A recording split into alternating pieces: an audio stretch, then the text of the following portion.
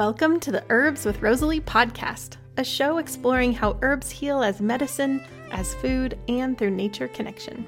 I'm your host, Rosalie de la Forêt. I'm an herbalist teacher and the best-selling author of the books Alchemy of Herbs and Wild Remedies.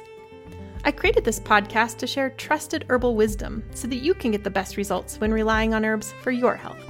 I love offering up practical knowledge to help you dive deeper into the world of medicinal plants and seasonal living. My goal is that you'll walk away from each episode feeling inspired to start working with herbs in your everyday life. Each episode of the podcast is available on my Herbs with Rosalie YouTube channel, as well as your favorite podcast app. Transcripts and recipes for each episode can be found at herbswithrosaliepodcast.com. To get the latest news as well as fun bonuses, be sure to sign up for my weekly herbal newsletter. Okay, grab your cup of tea. Let's dive in. It was such a pleasure to interview Henriette. She called in all the way from Finland, and I really loved hearing her stories about learning herbs as a child from her grandmother and her decision to finally choose herbalism as the only path for her.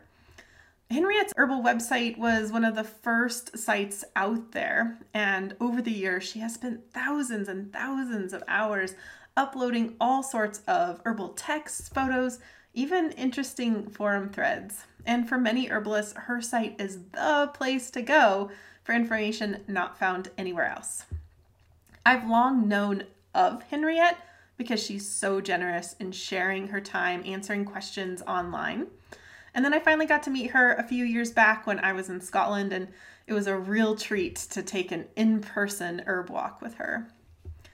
Unfortunately, we had a lot of technical issues with this interview. The audio is just a little bit funny in the beginning, but we did quickly fix that, so that gets better. But then her video kept freezing, and so we kind of have to retrace our steps back in the conversation. Hopefully this won't be too noticeable to you. I do have a fabulous video editor, Francesca, but I did give her a lot of work with this one. So I do think this episode is well worth it all the same, even if there's a couple of blips there.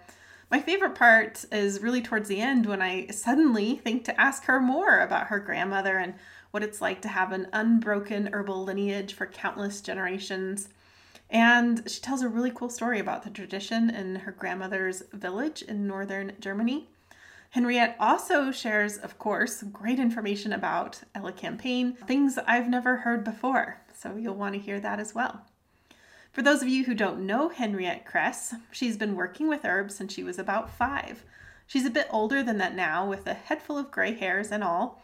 She attended the Southwest School of Botanical Medicine in Arizona in 1998, and has been a full-time herbalist in Helsinki, Finland ever since. She has a large website, has written a few books, lectures a lot, and has a distance course in Finnish and Swedish. As you'll see, she's very down-to-earth and practical. Welcome to the show, Henriette. It is an absolute honor to have you here. Thank you for having me, Rosalie. This is so much fun. Well, it's such a pleasure, and it's so fun to be able to interview you when you're so far away. And so, what an amazing thing. Yeah, it's great to see you. It's been several years. We got to meet in Edinburgh, Scotland, about, I don't know, Yes. 4 or 5 years ago, something like that. Yeah, well, before I start telling our story, I want to hear your story and how you began this path of plant love and herbalism. When I was really small, my grandmother used to take me and my sister and brother out on walks in the woods and meadows where she lived, and we would pick plants and she would tell us what they were good for. And one of those times she was telling us about St. John's wort and showed us the color you get from crushing the yellow flowers. And if that's not magic, I don't know what is.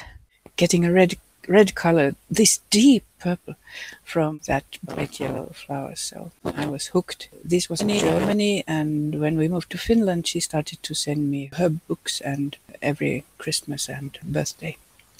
So that was fun. I would get a package. One of them was 11 kilos because she had all this stuffed in some 6 kilos of chocolate. And a few books and some dried herbs from her garden. It was really cool to get those packages. Sounds like your grandmother knew that you were really interested. Oh yes, she knew it. And then I was taking these herb books to the Finnish meadows where I lived and trying to check, okay, which plant is this out of all of these on this meadow. And because I had these German books and I lived in a Swedish-speaking part of Finland, I needed to learn the names in German and Swedish. Add English and Finnish to that, and you absolutely know the Latin name. Because it doesn't work. I made some mistakes. Once I told my mom I was going to pick a lot of fireweed, and I went out and picked a lot of what I thought was fireweed, and she said, I think those flower yellow usually. So if I had made a tea from those, I would have gotten a tummy ache. It was some Lysimachia. Well, I love that story, Henriette, because I think so many of us like desperately wish we had the grandma that taught us herbs out in the field. So that's so beautiful, and that she sent you herb books and chocolate. Like Yes. that seems like a win-win. It's Yes. also interesting to me that from a very young age you were learning all these different languages, because that is something that I know you well for with your website and having, your website in multiple languages. I'd love to talk about your website, because that was such a formative, like it was such an important, and continues to be such an important resource for me. I want to say that you had the first herbal website ever. Do you think that's true? One of them, at least? Michael Morse is a bit older. Michael Moores is a bit older. Yes. I'm just remembering, did you come and study with Michael Moore? Yes. Yeah. There weren't very many photos of herbs online at that time. But I had them, so he showed my pictures in class, and then he said, yeah, and this mugwort is obviously garden grown. I said, no, ours are 2 meters tall and very wide and grow everywhere. And things like that. So you learned as a child with your grandmother, and then I'm sure there's some holes to fill in there, but later you came to the southwest of North America, learned with Michael, and you were, one of the first people taking photos. And when was your site first created? I was doing the herb fac on Usenet in 93 or 94. Wow. It was very popular. And then Sunset of the University of North Carolina asked if I wanted to do a herb site. And I said, oh yeah, thank you. At that time, websites were about $2,000-$3,000 a month, and I wouldn't have had the money for that. Wow. So I put on the herb facts and photos, and I started scanning old texts and put them online. I think I started with King's Dispensatory. And so what was that like? Like that was just you and the King's American Dispensary book and a scanner, and you just like scanned every page? Yes, and did the OCR, optical character recognition. I think it started with one program and then another because it was better, and now a third. Wow. So you were creating a website before I even knew what websites were, it sounds like. Yeah.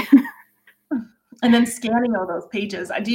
So for those of you who don't know, Henriette's website has, so many old texts that these are the only ways that we can often find these texts, which has just been an amazing resource for decades now. And do you know how many books you have on there?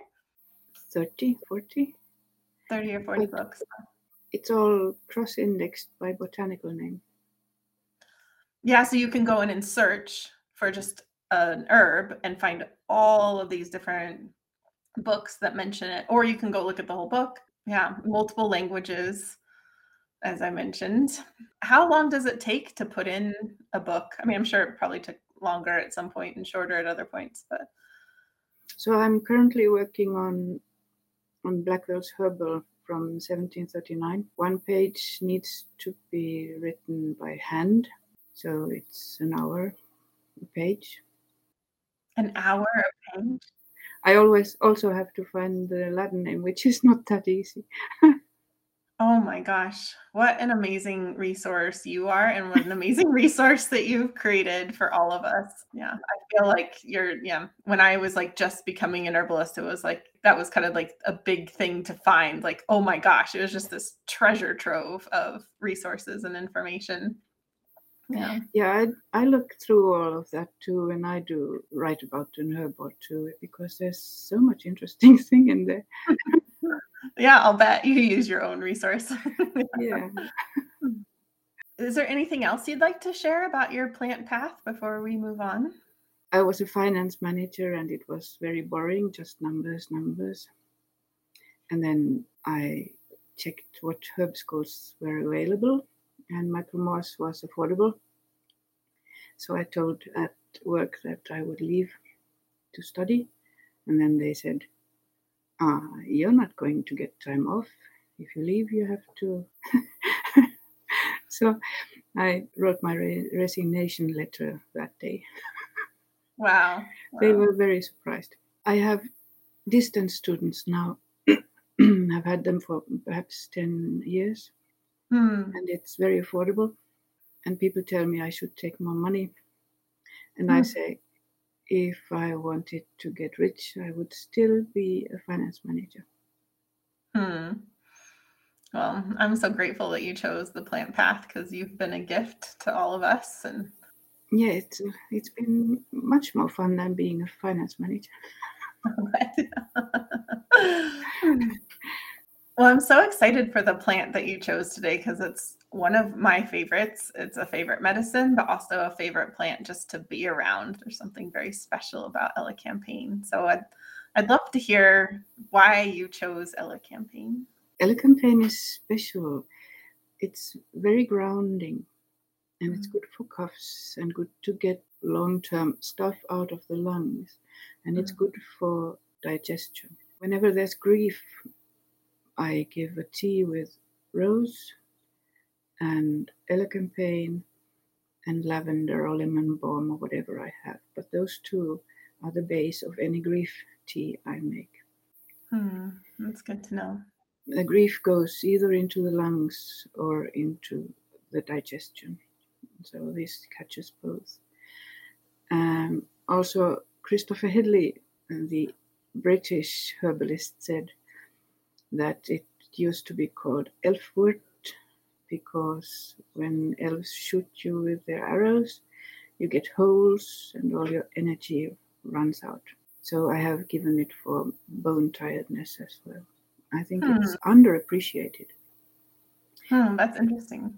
Yeah. I was going to say it's underappreciated as a digestive, because I think here it gets so much fame for the lungs, but I love it also so much for digestion. So I'm glad you mentioned that. But yeah, that's a good, I love the reference to elves, of course.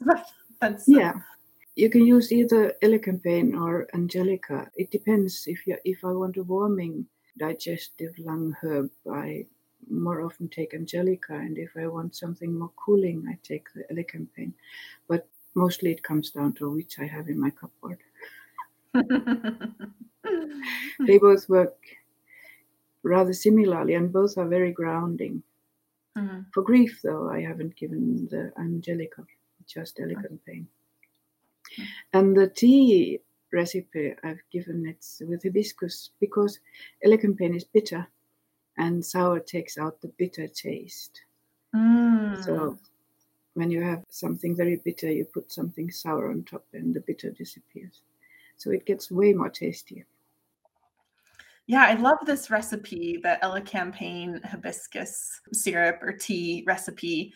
When I first saw it, I was like, wow, that's interesting, because what I like to do is combine it with rose hips. Yeah. So it's very similar in that regard. I'm excited to try it with the hibiscus. Also because it's going to be really pretty, which yes.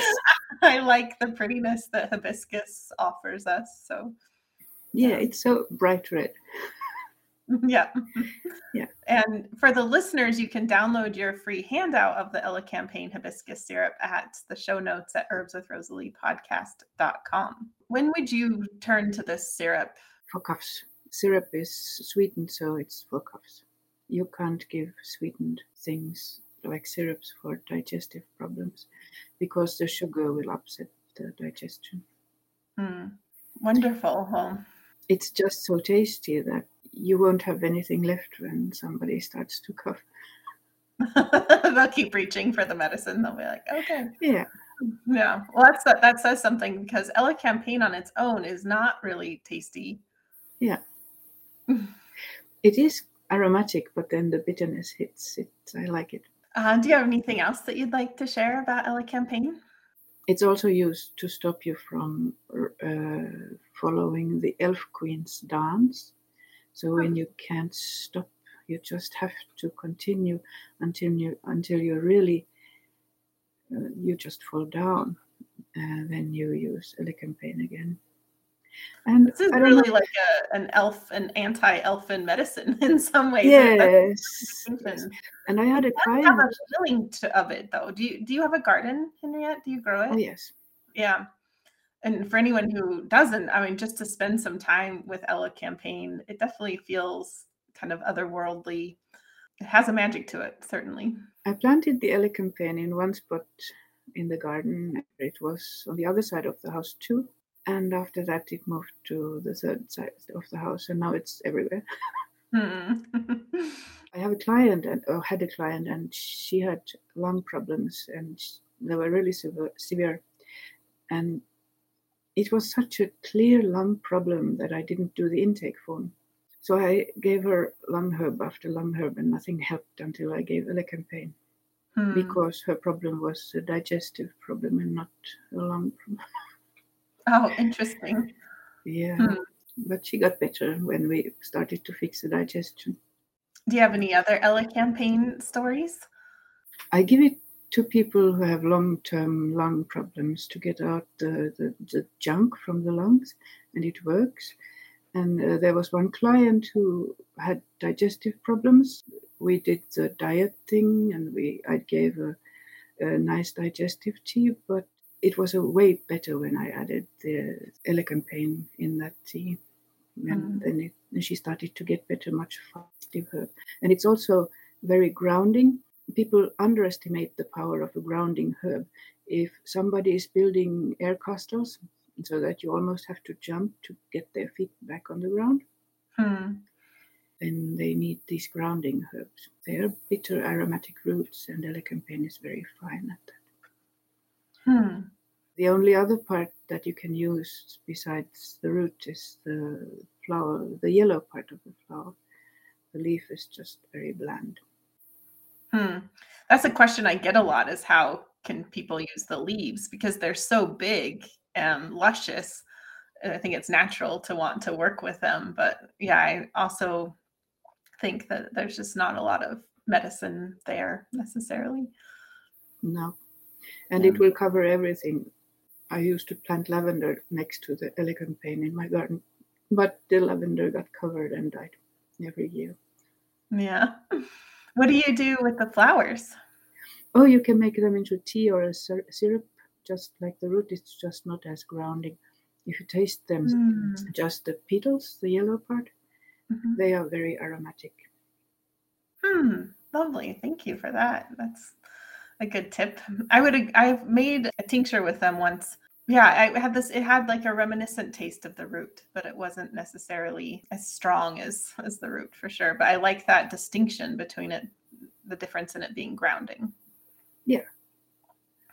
But it's often that way with roots and flowers. The flowers are more airy-fairy, and the roots is more down. Wow. Down to earth, yeah. In Finland, does elecampane just grow in the feral or wild?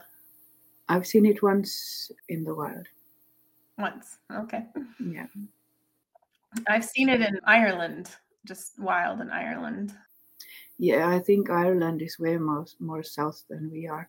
Plants, sometimes I wish I would live there or in Germany or southern Sweden even, but then Finland is nice. Yeah. Do you have anything else you'd like to share about elecampane? I don't know. I just like the plant. It's such a nice one.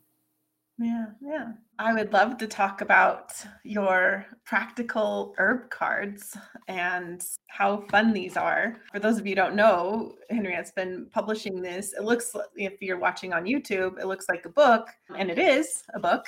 And then at the end, you have these really cool herb cards, which I just can't bear to take out of my book, which is silly because I should, because they're herb cards. I will get to it maybe one day, but for interviewing you, I was like, oh, I'll start taking them out. And I started to, and I just couldn't. I don't know what it is. Here, I will take out this. Oh, they're just so cool. But tell us how you got this idea to start doing these herb cards. So I was doing this Herb of the Week thing a couple of years ago, and then I checked a few weeks in, I checked what I had done with pictures and text, and it was just so boring. It was just, really? And then I looked around for the Pokemon cards. I said, oh yeah, that is cool. It's one big picture, and it's pretty colors, and it's icons all over the place, and a little text. And that's just so cool. So then I made herb cards based on that, pretty much. Plant families had their own color scheme. So all rose family plants are pink, of course. And then the mint family plants, I think, are yellow with yellow background. I mean, that's so cool. Mm-hmm. And then if you are unsure of your plants, you can check the other side of any and see if you know which it is. It's like, I like them. And they are easy to make, and I made 2 sets, and I'm still making more of them. It's slow now because I made all the cool ones, except now I noticed, whoa, I haven't made any on apples. So apples is up next, and flaxseed. Nice. One of my favorite things about these cards is at the energetics at the bottom. I love how they're on a scale because it's, as people probably know about me, I love herbal energetics, but it is very limiting to say that a plant is warm or cool or dry or moist because they aren't one thing. They change depending on so many different things. But I love that you have the scale there. So it's not just that a plant is cool, but you can just see like how cooling is, where does Henriette put that on the scale? So that's nice. Yeah, and then of course people have different opinions on is it cooling or warming, and how cooling and how warming, and that's quite okay. They can put their own little dots on that line. Yeah, there's so much subjectivity to the herbal energetics. Yeah. Yeah, well, that was a great insight. I love that you were just like, this is just boring, and then you got inspired by Pokemon. It was picture and text on top. It was like, yeah, no. Yeah, and you've done such a cool job with these too, in that, like, I love at the back, there's like a card stock page that you can pull out, and if I ever take out my cards, you cut this out and that becomes the box. How cool is that? Yeah, and then you get to glue it together. And glue it together. I love it. And I ordered my book directly from you many years ago, so I've got it signed. Yes. Yeah, well, it's a fun thing, and I can understand that you've done so many of your favorites, and now it might take a while to get some of the other ones, but I look forward to all the ones that you keep making. Yeah, I put them on Facebook, on my Facebook page as I make them, so no ones pop up there. Oh, nice. And then once you have enough collection, you then put them into the book. Yeah. Yeah, wonderful. But it's fun. Yeah. I'm glad that you're having fun, like way more fun than you would as a financial person. Yes. I like that that's a theme. You were like, that was boring. So you're like looking for fun. I love it. Yeah, it's cool to have fun. Well, I'd love to ask you the last question, which is the question I'm asking everybody for season 6. And that is that herbs give us so much. How do you like to give back to the plants? How I like to get back to the plants? Yeah. Oh, I don't ever pick everything. If I can and I see that they're struggling, I take seeds and put them in other spots, in likely spots. And I teach a lot, and I do teach about respecting the plants. So when you see a wild angelica, it has one big seed ball, and then if it has the energy, it makes a lot of small ones. So you can pick seeds if you want, but you're not allowed to touch the big one. That's angelicas, because it's biennial. It dies after it has done seeds. So that's its own, and you can take whatever you want from the rest. And I teach this, and I teach similar things with other annuals and biennials, that you have to leave some for the plant. And yeah, I think it's respecting the greens, I think. Yeah, that was the word I was going to say, is respect, like a great deal of respect for the plants themselves. Yeah. I have a question that just popped into my head. I'm wondering if there is anything that your grandmother taught you that like has stayed with you, or, you know, just any like a saying or a plant that she introduced you to that you think of your grandmother. She absolutely loved lavender. She made lavender oil every year. I like to make lavender oil every year. The lavender oil is just a normal herb oil. You put the flowers into oil and water bath. It's very soothing and very calming. She also told me about primula. I don't know what it's called in English. Is that evening primrose? Yes. And she picked the flowers for cough also every year. It's not growing here, and I don't have it in my garden, but whenever I see one, I remember Grandma. I love that. And I love to just think of your family lineage as having, you know, this kind of unbroken chain of, because you can imagine that your grandmother learned it from her mother or her grandmother, and back and back and back. Yeah. She was in a village in the northern Germany. And in that village, I'm told, every house had its own herb that they were supposed to pick. And her family had to pick calamus, sweet flag. So whenever anybody needed sweet flag, they would go to her house and say, I need now. Oh, that's beautiful. So every house had their herb. Yeah. Wow. That they picked for everybody. Yeah. Oh my God. I love that on so many levels. And all these people, like, one, there's the pride of like doing that for the whole village. And then two, just having that deep relationship of like, you know, where to go for the, say, the sweet flag or calamus, and you know how to tend that well. And I've never heard of anything like that before. That's wonderful. I expect they had the normal ones, all of them, but then the more exotic ones, then this is yours. And when I need some other hard to find plant, I go to that family. Oh, thank you so much for sharing that, Henriette. Yeah, it sounds like a very smart way to do things.